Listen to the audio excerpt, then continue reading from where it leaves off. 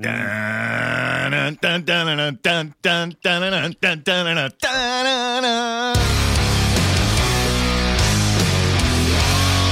listening to Halford and Brough.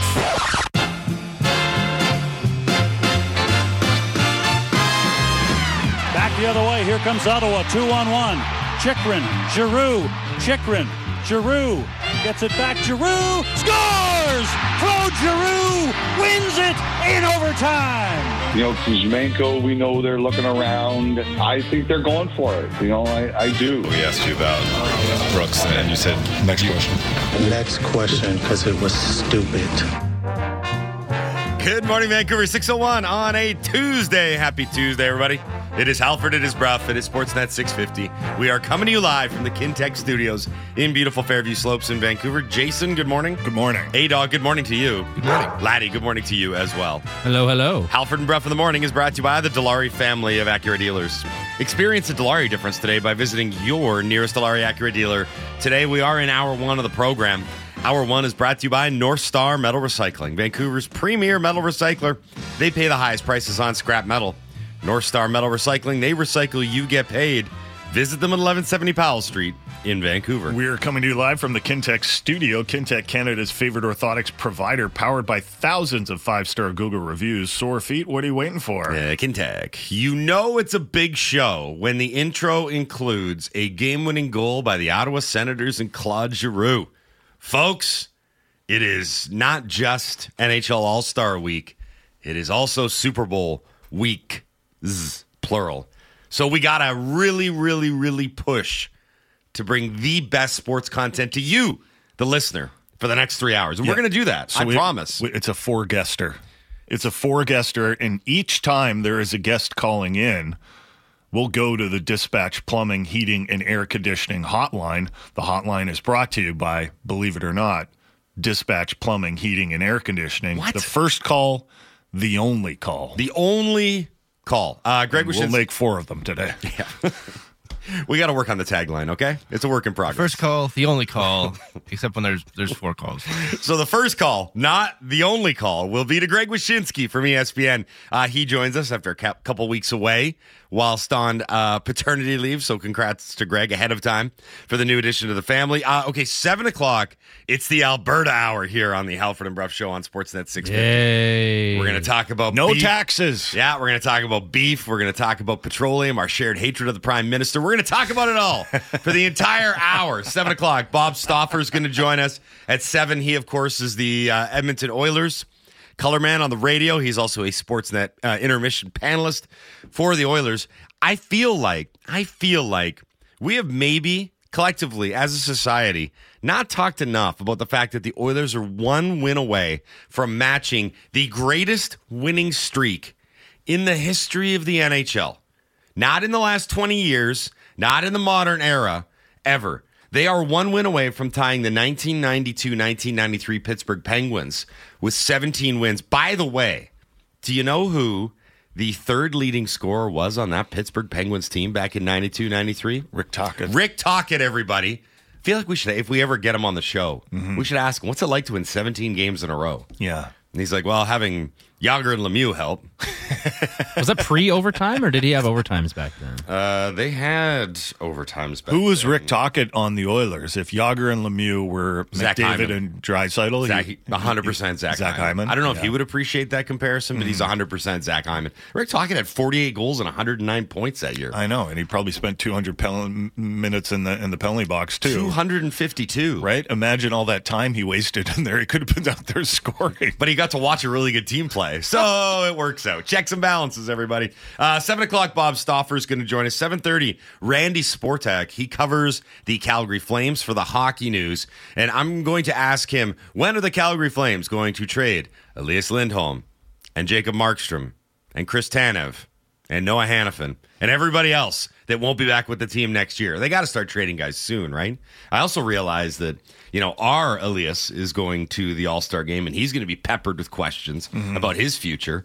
Calgary's Elias is doing the same thing. Right. Just probably not as many questions. They're like, oh, you're here. Good for you. He might actually answer some of them. And then they'll look at his stats and be like, how did you get here? They should interview in tandem They should. at the same time, Step Brothers style. The Eli. PD just standing behind him. Yeah. Where's the other one? Anyway. We can see you behind Lindholm, PD.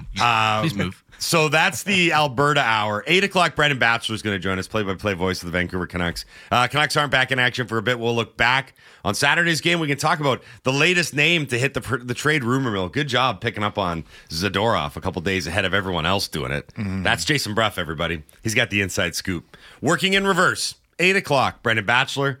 7:30, Randy Sportak. 7 o'clock, Bob Stauffer. And 6:30, Greg Wyshynski. That is what's happening on the program today. Laddie, let's tell everybody what happened. Hey, did you guys see the game last night? No. What happened? I missed all the action because I was... We know how busy your life can be. What happened? Missed that? You missed that? What happened?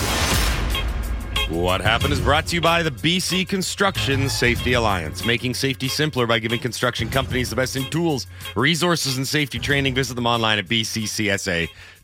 I wasn't even joking about playing that Giroux highlight. We might do it again. I think we might not, though. But the only game in the National Hockey League last night, we are in a little bit of a doldrum week here.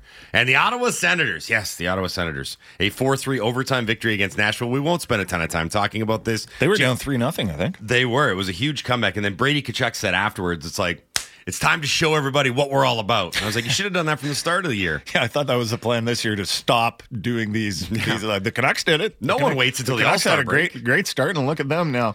The only thing I'll say about this is I do wonder if the Senators could be players at the trade deadline. Do you still want Tarasenko? See, I don't like the way that this is being framed. I'd like to take a moment. Because you were pining. You were pining for Vladimir Tarasenko. Pining. I don't like the way it's being framed now. Never mind back then. So that the game was on, I checked. It was on November 9th. Remember those days? We were so much simpler then, so much more naive. We didn't know what the Canucks were going to be just then. We knew that they were okay. They got off to a really good start. They were 10-2-1, but we were thinking things like, is this sustainable? When does the regression come? What's this PDO everyone's talking about? So anyway, you still don't know. And I was like, it's not even an acronym. Anyway, Pierre something. Pierre Dorion out. I came up with that on the spot. I just came up with that. I deserve credit for that. Anyway, I just kind of said, we're going to talk about potential trade targets. Vladimir Tarasenko's out there because he's on a 1-year deal and he's a pending UFA, et cetera, et cetera. At that time, see, now this is where I erred in my judgment. I kind of thought that the Canucks were still going to be a team that was fighting for their playoff lives, right? And I'm like, if they're buyers, that could be a guy. So I still think he'd be a pretty decent pickup for someone. He's actually got really good numbers. He's got better numbers than Elias Lindholm, who's going to the All-Star game and is apparently the big belle of the ball going into the trade deadline. But he's going to be a different caliber of pickup. I know you've mentioned that as well. He's got a full no trade clause, so he could be got for pretty cheap. And that's what I think. If he sets his sights on one team. Do you remember when Patty Kane did that? Yeah. And they're like, that's it for Patrick Kane. It's like, yeah, because he only wanted to go to the Rangers. Yeah, I don't think he's going to be a game breaker for anyone at this stage of the game, but you could do worse than adding a guy as a depth forward who he's going to have 20 goals and 50 points, 25 goals, 50 points this year. Yeah. He's not bad, but the Canucks right now are very clearly exploring the possibility of big game hunting. I think that's a fair way to put it. Every insider right now is talking about they're not looking at second and third tier guys. Friedge had out there, and I guess we can jump into the audio right now, talking about Gensel, talking about Elias Lindholm. And then I don't know if you want to put Adam Henrique in that conversation, but it's very clear that the Canucks they're all in. They're going for it, Jason. They're going for it. Can I tell you a little quick story about last night? I love little quick stories. I was so desperate to watch some sports on TV that I landed somewhere I rarely land, on an NBA game. Which one? It was actually a pretty good game, Milwaukee and Denver. That was a big game. Yeah, because it was Doc Rivers making his debut as head coach of Milwaukee Bucks, and I loved how Denver scored Denver won and scored like 115 points, 113, and Milwaukee was like, we played well defensively. It's a new NBA. Also, I have a question that might make me seem very foolish to people that listen to the NBA a lot. When did the home team start wearing their dark uniforms and the road team start wearing their white uniforms? And why is it whenever I tune into an NBA game, it takes me a while to figure out which teams are which, because everyone's got like 1,000 different jerseys. And again, road teams are wearing, like, it used to be very simple in the NBA, like it used to be very simple in the NHL, but that changed a long time ago and everyone did it. But do you have any idea on this? Have you noticed this? Like, I'm watching this game last night and I'm like, wait a minute, where is this being played? Yeah, it's a thing. Actually, the Athletic wrote about it recently, within the last week, and I didn't get a chance to read the entire article. Did you? No. But they did say that this isn't just like an anomaly, or that you just happen to pop into the games where the home team is no longer wearing white. Like, it's a thing, right? And the other part of it is that the teams, I know part of the Have you not noticed this? I thought Yes. I thought you watched a lot of NBA. I you know what? I never notice the color schemes to begin with. Like, I just watch, right? Like, I don't see color. I don't see color. But the part of the rubrics or the He's colorblind. yeah, I don't see anything. Part of the rubrics or the algorithm here is that they've got so many jerseys now that they've sort of seeded it to the home team to decide what they want to wear, because they've got they have names for all of them. They have like city jerseys. So right? the white jersey is called the icon jersey. All right. The dark jersey is called the statement jersey. Sorry, the white jersey is the association. Okay. The dark jersey is the icon. The alternate confused. is the statement. And then there's the city edition one, right? And then some teams threw in a fifth, the classic jersey, the throwback to the old school ones. So, yeah, it becomes really confusing. Between that and then their fancy courts that they change up, you never know what's going on. My story continues because Yes, I was watching the NBA and I was like, oh my God, are we going to have to like start what happened with a lot of NBA talk? And then I see this little name trending on X, formerly Twitter. And I'm like, why is Nikita Zadorov trending on Twitter? And apparently Freech had said something on the Merrick show about Nikita Zadorov possibly being available, possibly being moved by the Canucks to create cap space.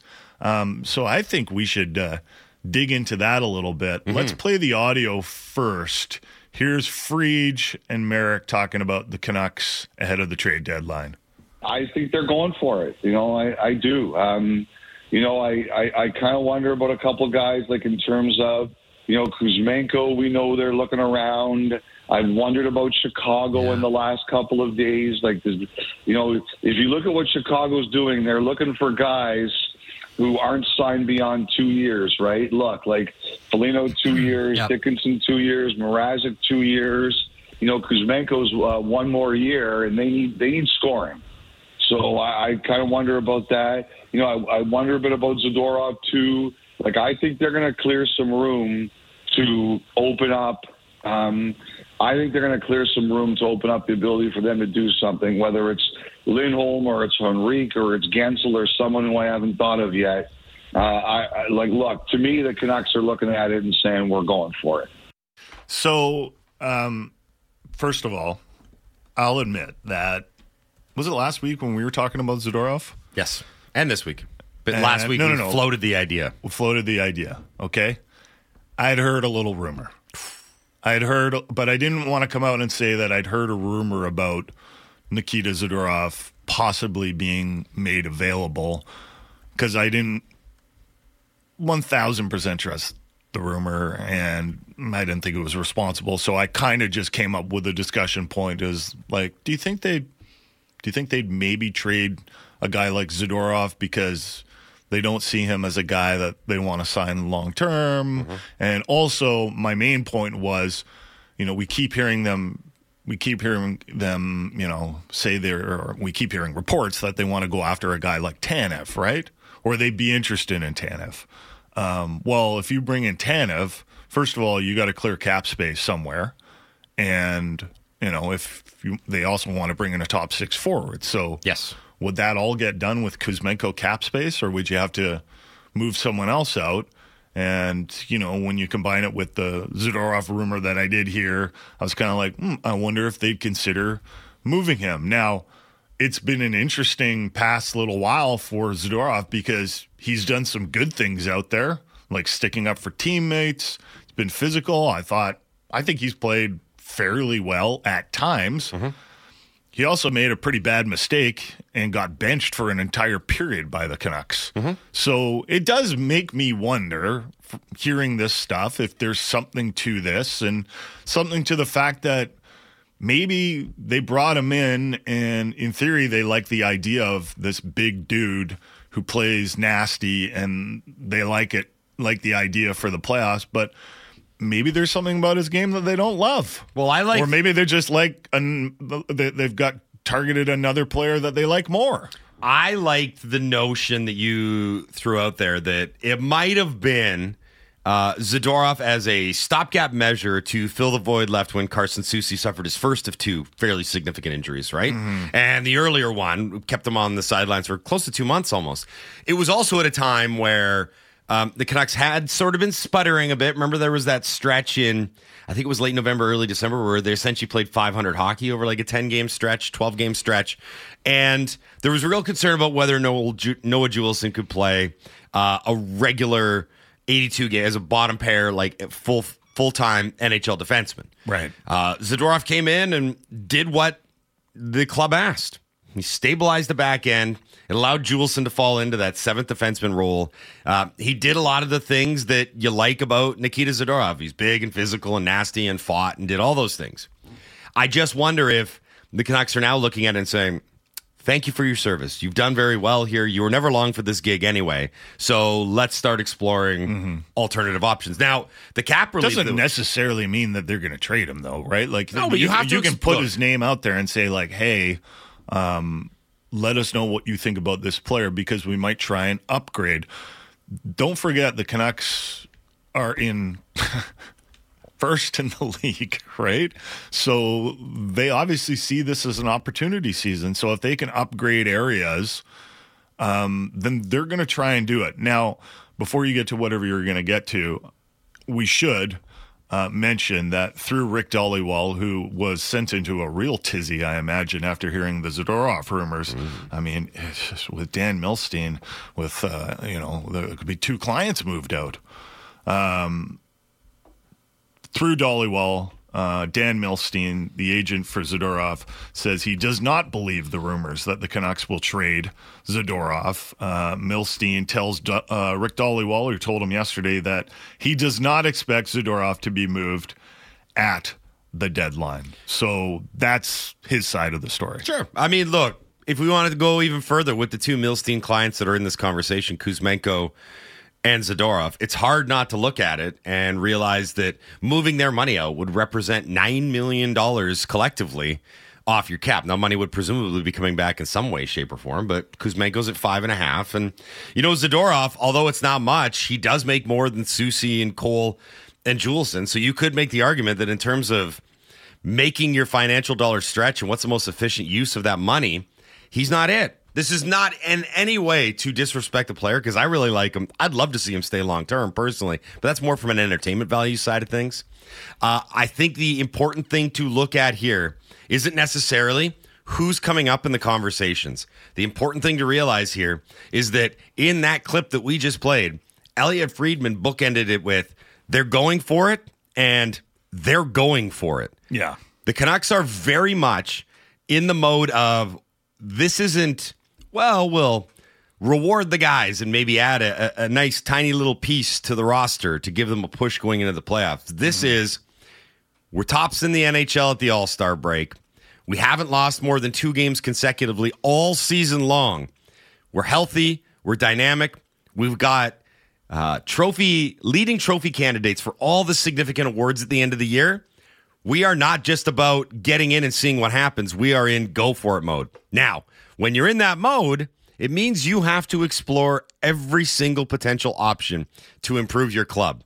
Some of them might not be popular. Some of them might ruffle the feathers of particular player agents. But the reality of it is you're not doing your job as an executive if you're not looking at every single way to upgrade your team. And if it's unconventional, like bringing in a defenseman midway through the season and then potentially moving him out, it doesn't matter if it's conventional or not, because the job here, again, as Freach put out there, is to go for it. And if you're in go for it mode, then you may as well be all in on it and go for it for real. Right. I wonder what the listeners would say if we were to ask the question, who would you rather have on the team, Nikita Zadorov or Chris Tanev? That's an interesting one. My initial knee-jerk gut reaction would be Tanev. I think there's a lot of people that would like Zadorov. I think Tanev, and it's funny because some people say, well, Zadorov's the kind of stuff you want in the playoffs. I actually think that Tanev's style might be more beneficial. Mm-hmm. I think Zadorov's style would be bigger and louder and more like maybe grabbing and eye-popping and eye-catching. Mistake-prone? Potentially. I think, you put it this way. If you were to tell me who would I trust more in a Game 7, let's not make any mistakes out there, let's block a lot of shots and make it low event hockey, Tanev's your guy, right? I can't get out of my mind the time that Zadorov and Myers were paired together. It was against Philly, and I think they were already down 3-0. And Zadorov tried to go on a rush, and he didn't make it past the first flyer. And Myers was like, we're going for this. So Myers was with him. And then Zadorov turned it over, and I think Joel Farabee went back and scored and made it 4-0. It didn't cost the Canucks the game. They were already losing, but it was a shockingly bad play and also very funny, right? Like it was kind of entertaining. And then was it against St. Louis that he got recently that he got benched for the period, like when he didn't tie up a stick of was it Toropchenko who scored? Like everyone makes mistakes, right? But that was a bad mistake. I remember watching that and I'm like, dude, you're a big, strong guy. Yep. You got to be able to tie up a stick in front of the net. And actually, Zadorov failed to tie up a stick in the last game too. So I'm not there's a lot good that he's done as well. I like his skating. I like his size. I like his willingness to stick up for his teammates. And I think that would be something that I'd like to see in the playoffs. But if you're asking me Zadorov or Tanev, it's a tough one because I realize that Tanev gets hurt because of his style a lot. But you could have an option of Quinn Hughes with Tanev or Quinn Hughes with Filip Hronek. I think that could be key because then you could move down Filip Hronek to play with a guy like Soucy or Ian Cole. I just think it would give them more lefty-righty options, especially if they don't 100% trust Juleson in the playoffs. There's a lot of people texting into Juleson for me would be the perfect, like the ideal seventh defenseman to have in the playoffs, as opposed to having him in there right away. The role that Juleson plays when Soucy is healthy is perfect. Seventh defenseman, you trust him to jump in if you're in a pinch. You could find far worse options to come into the lineup. That's great. Now, a lot of people are texting into the Dunbar Lumber text line at 650-650 on the subject of Chris Tanev about his health or lack thereof. Folks, you got to start paying attention. The Chris Tanev is always hurt narrative has completely been flipped on his head since he's gone to Calgary. He's missed like 12 games in 3 years since he's been in Calgary. As a matter of fact, his second year in Calgary, he played all 82 games for the first ever time in his NHL career. This year, he's played 46. He's played basically in every single game for the Flames. He's probably, over his course of time in Calgary, is a average run-of-the-mill missed time for a defenseman. So I'm not sure that should be a going concern. Now, remember, this is all purely speculation anyway, because the other big part of this is that you can guarantee that a lot of teams that are going to the playoffs will probably be in on Chris Tanev. He's the kind of guy that a lot of teams would love to have on their blue line, just in terms of the shot blocking and his veteran experience. So it's not to say that the Canucks are going to be the front runners. I think the thing here is that there's even more of a innate connection because of the history and because, no one liked the way that he left. And he's talked about his affinity for the city and for the market. Well, he's played with Hughes. And he's played with Hughes. That's the big one, right? All of a sudden, you want to talk about giving your coaching staff a lot more options and versatility and variety. Remember, they went kicking and screaming into the season with Hughes and Hronek together. And it's been great. It has been good. Great. But, yeah, it's been great. But, I do think versatility and options are nice as well. James from Richmond, I don't believe Zadorov will be traded. He is what's needed for a long playoff run. If anything, the team might let him walk in the offseason as his acquisition cost was very low. Anyways, here's another text. Is there a world where the Canucks could have both Zadorov and Tanev on the team? Yeah, I mean, I suppose you could trade Kuzmenko, clear his cap space, go out and get Tanev, and then get a lesser player with whatever's left over. But, they need an upgrade to the top six. That's what they need most of all. I'd agree. That's what they need most of all. So, I don't know, the way my simple mind looks at it is you trade Kuzmenko and you get a forward with his cap space. And if you really do want to get Tanev, then you're going to have to make a hard decision. And that hard decision might be trading Nikita Zadorov. If you want to weigh in on any of this conversation we've had and we'll continue to have moving forward, Dunbar Lumber text line is 650-650. Coming up on the Halford and Bruff Show, Greg Wyshynski, national ESPN writer and analyst for ESPN, is going to join us. We will go around the league. We'll look at what's going on in New Jersey, Los Angeles, Utah. Yeah, we'll get to all of it. That's with Greg next. Greg Wyshynski from ESPN here on the Halford and Bruff Show on Sportsnet 650. The most comprehensive Canucks coverage in the city. Canucks Central with Dan Riccio and Satyar Shah. Be sure to subscribe on Apple, Spotify, or wherever you get your podcasts.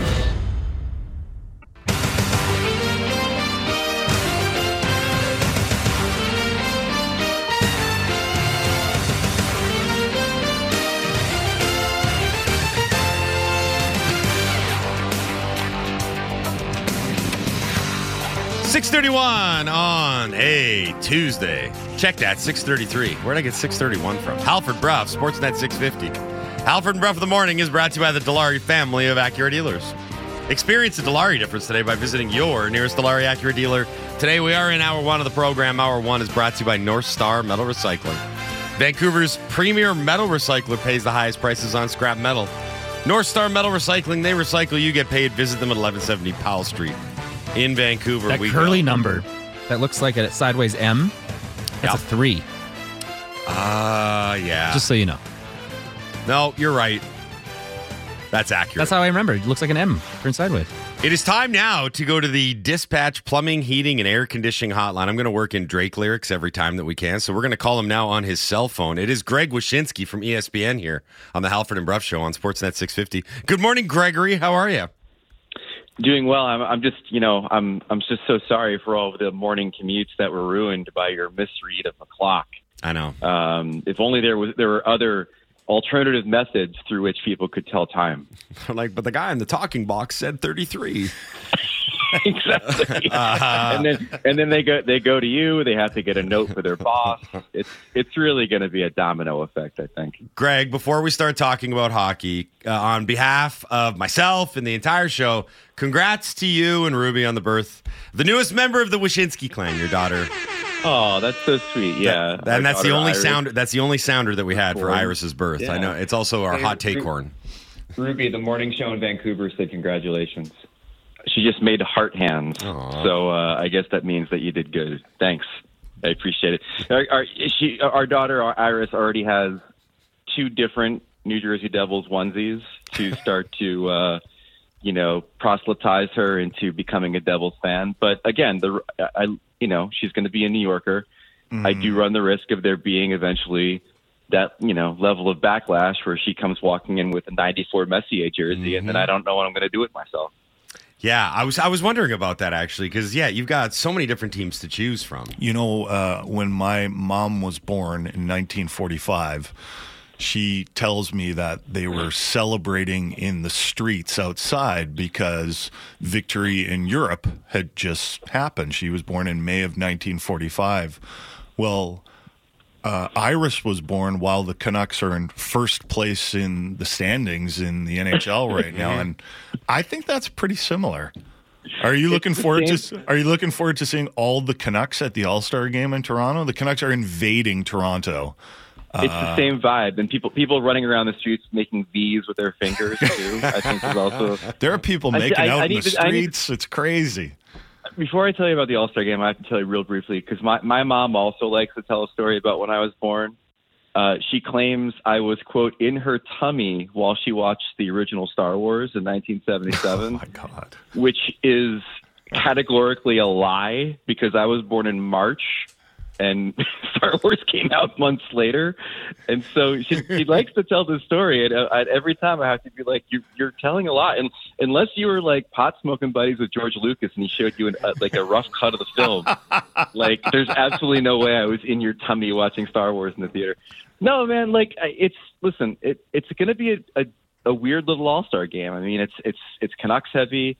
It's obviously Leafs heavy because of where it's being played. They're obviously kind of giving it back to the players a little bit in allowing, McDavid to have the input that he had in revamping the skills competition. I talked to him the other day and I'm like, how does it feel to have a hand in creating this new skills competition and help make a cool party for, your community being an Ontario boy.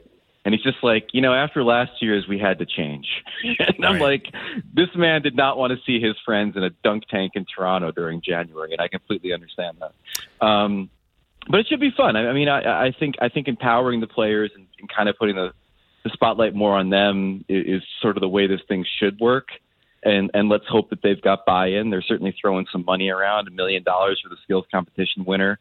Even the best goalie in the skills competition gets $100K. So hopefully they come to play. Do you think it'll work with fewer players out there? Sometimes when I would watch these things, I mean, there's too many guys out there, right? Yeah. Like they need to simplify this because with so many guys out there, you sometimes get that lag. You get because everyone's trying to organize everyone out there, and it's like herding cats in some ways. Well, so the impetus of this whole thing was Steve Mayer, the NHL's entertainment guru guy.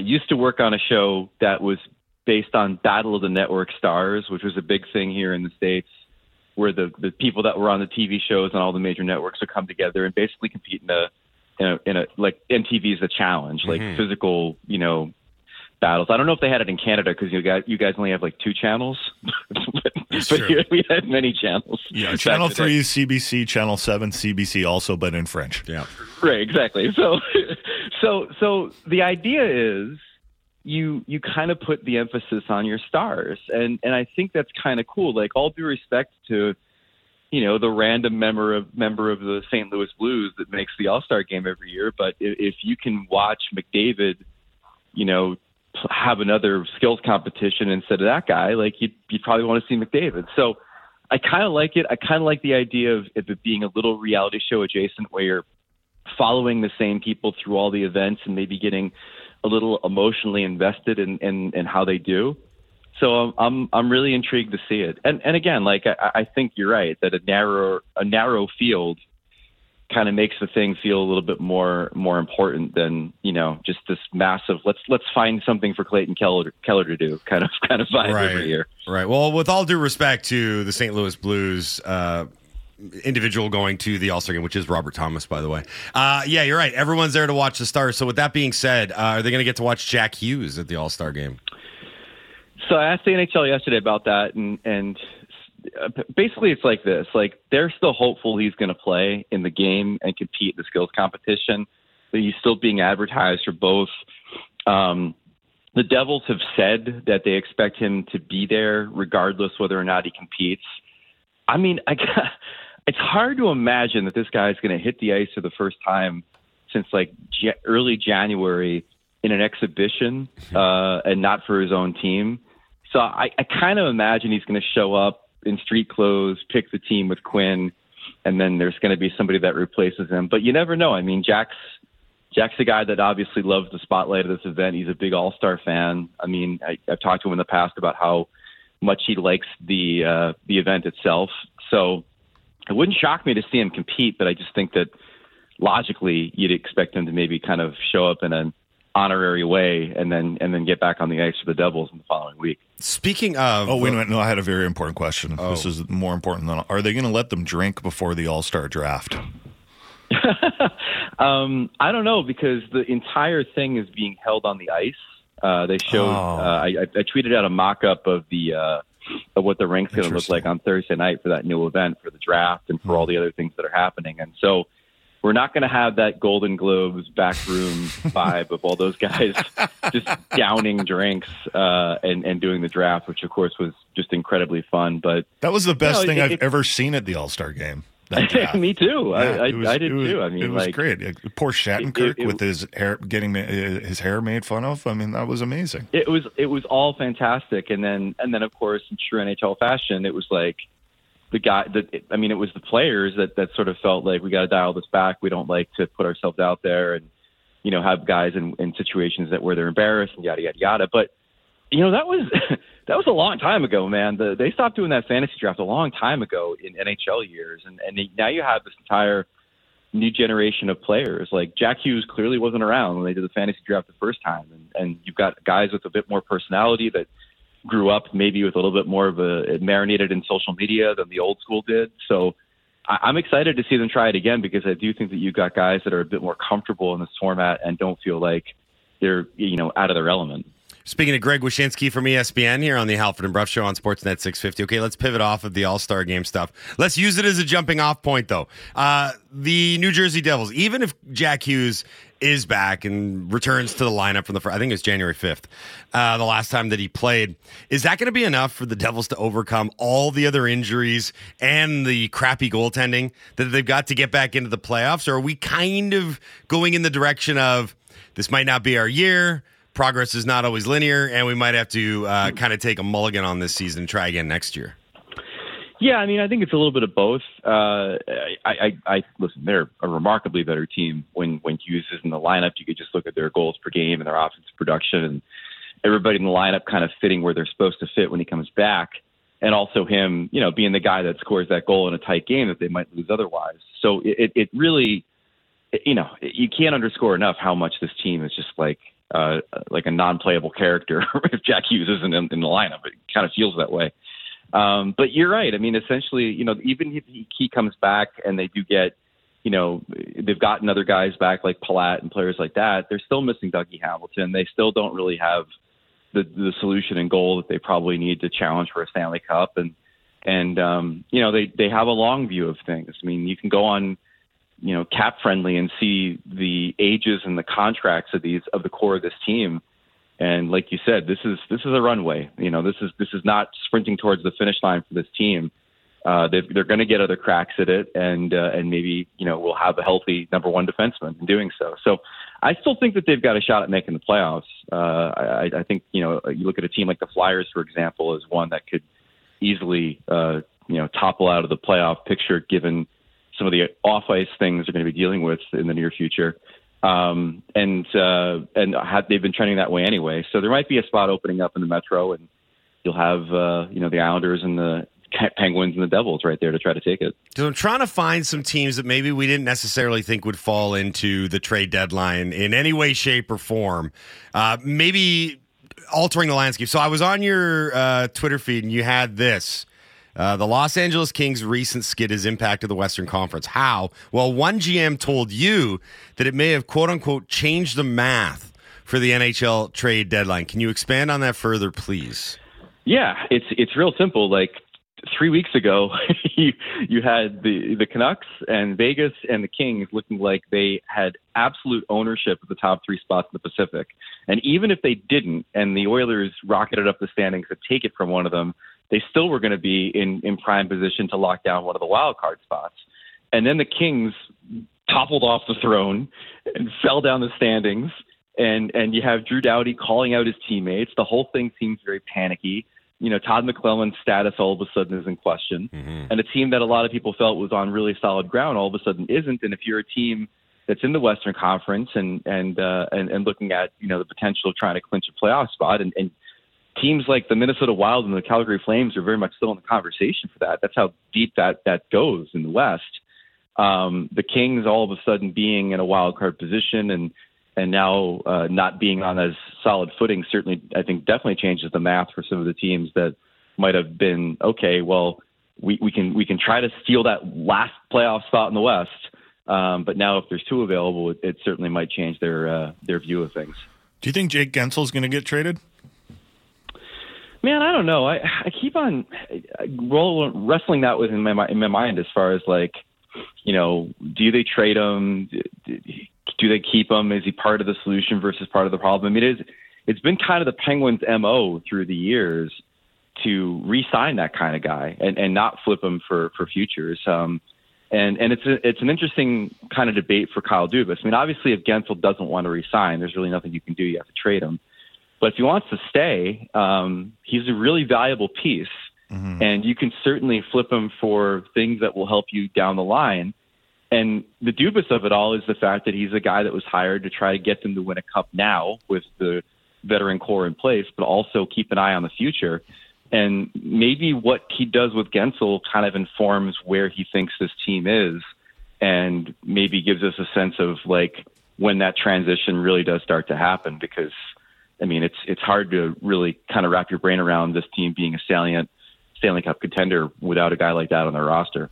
What is it, do you think, that has caused the Penguins to just they're not awful, but they just haven't been able to get it going? Because you look at all their underlying numbers and they look pretty solid. Why can't this team put together a winning streak?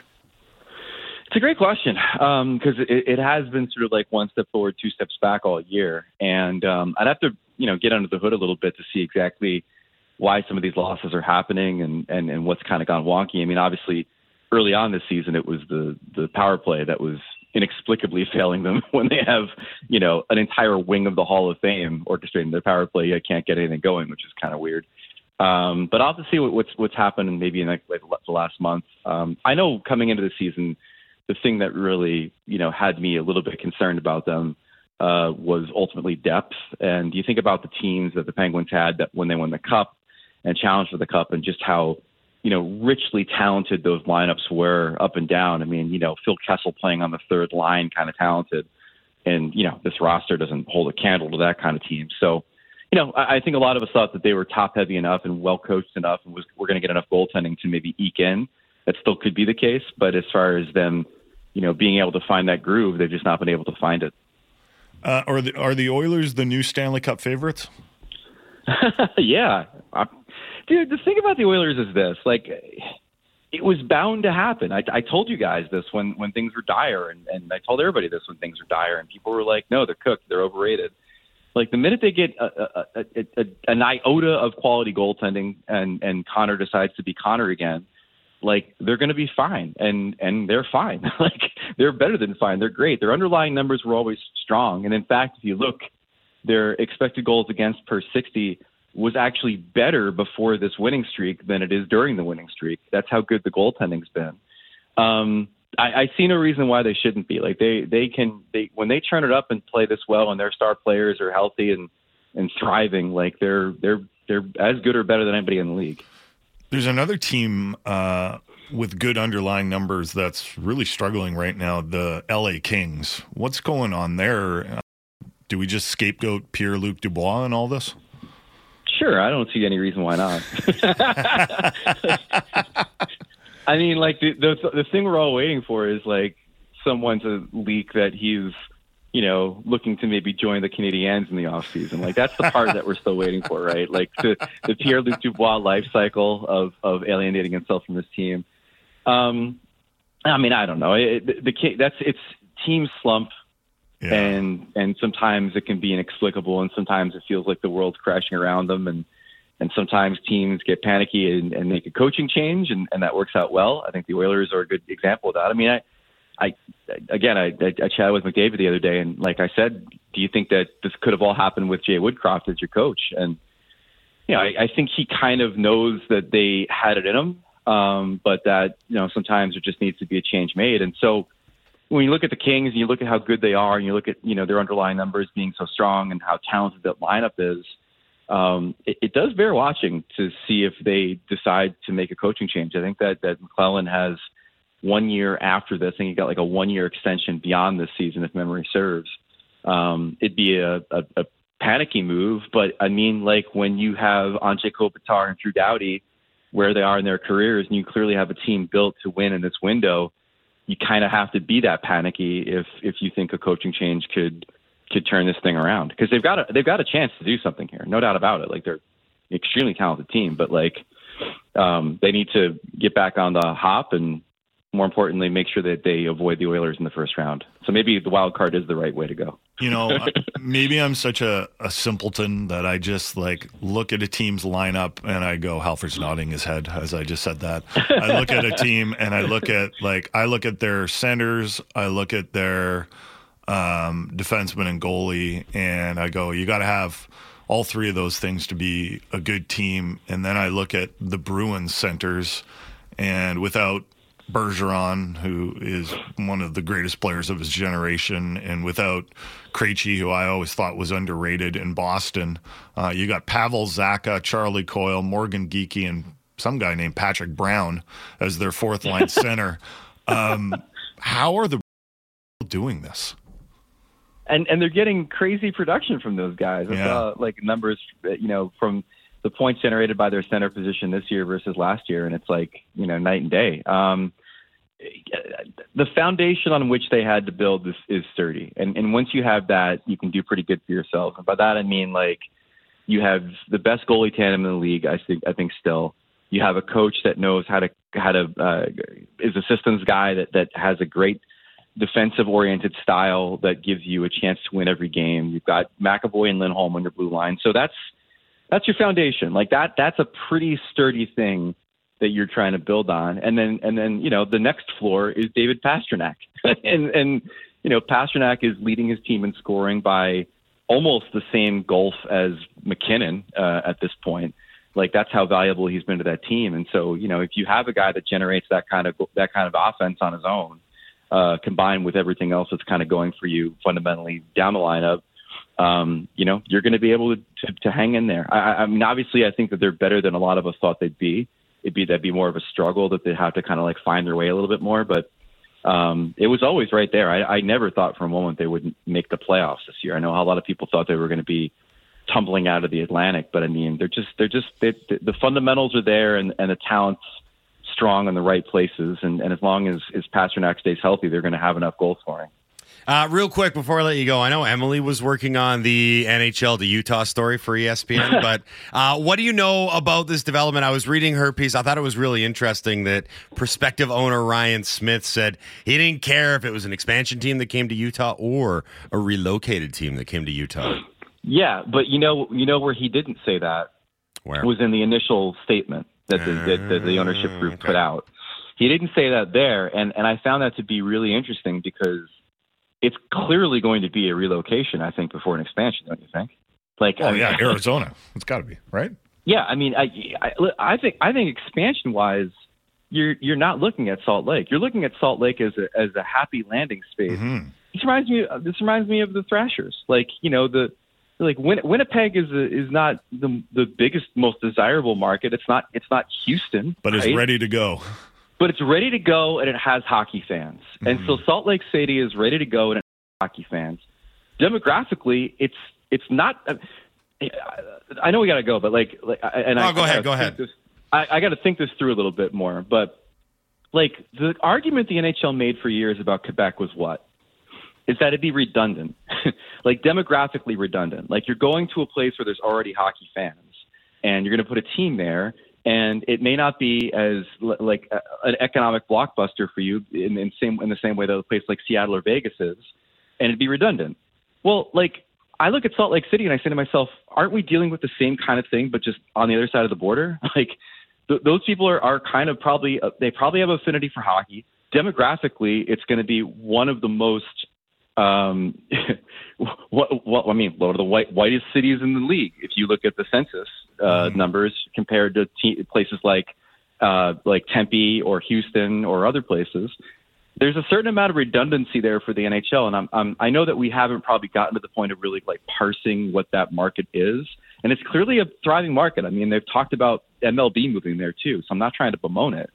I'm just saying that like for a league that is constantly trying to push into new demographics and reaching new audiences and going to where hockey isn't and things of that nature, like Houston has me much more excited than Salt Lake City. And in some ways, Arizona has me more excited than Salt Lake City. It's just that the Arizona situation is toxic beyond repair. And it doesn't even feel like they're really trying this time after the Tempe vote went the way it did. Like there's absolutely the energy drop in trying to save that team is palpable. And it's clearly why we're hearing so much from Salt Lake City at this point. Greg, this was great, bud. Thanks as always for doing it. Enjoy the rest of the week. Enjoy All-Star Weekend. We'll do this again next week. Anytime. Thanks. Thanks, Greg Wyshynski from ESPN here on the Halford and Bruff Show on Sportsnet 650. Man, I covered a lot with Greg in those 22-plus minutes of action. We got a lot more guests coming up in the 7 o'clock hour of the Halford and Bruff Show on Sportsnet 650. We're going to Alberta. It's Edmonton to start. Bob Stauffer. He's on the radio call of the red-hot Edmonton Oilers. 16 wins in a row for the Oilers. Then at 7:30, it's Randy Sportak, Hockey News, Calgary Flames writer. We'll talk to him about all the trades that Craig Conroy needs to make by the March 8th trade deadline. Lots more to get to. Don't go anywhere. You're listening to the Halford and Bruff Show on Sportsnet 650.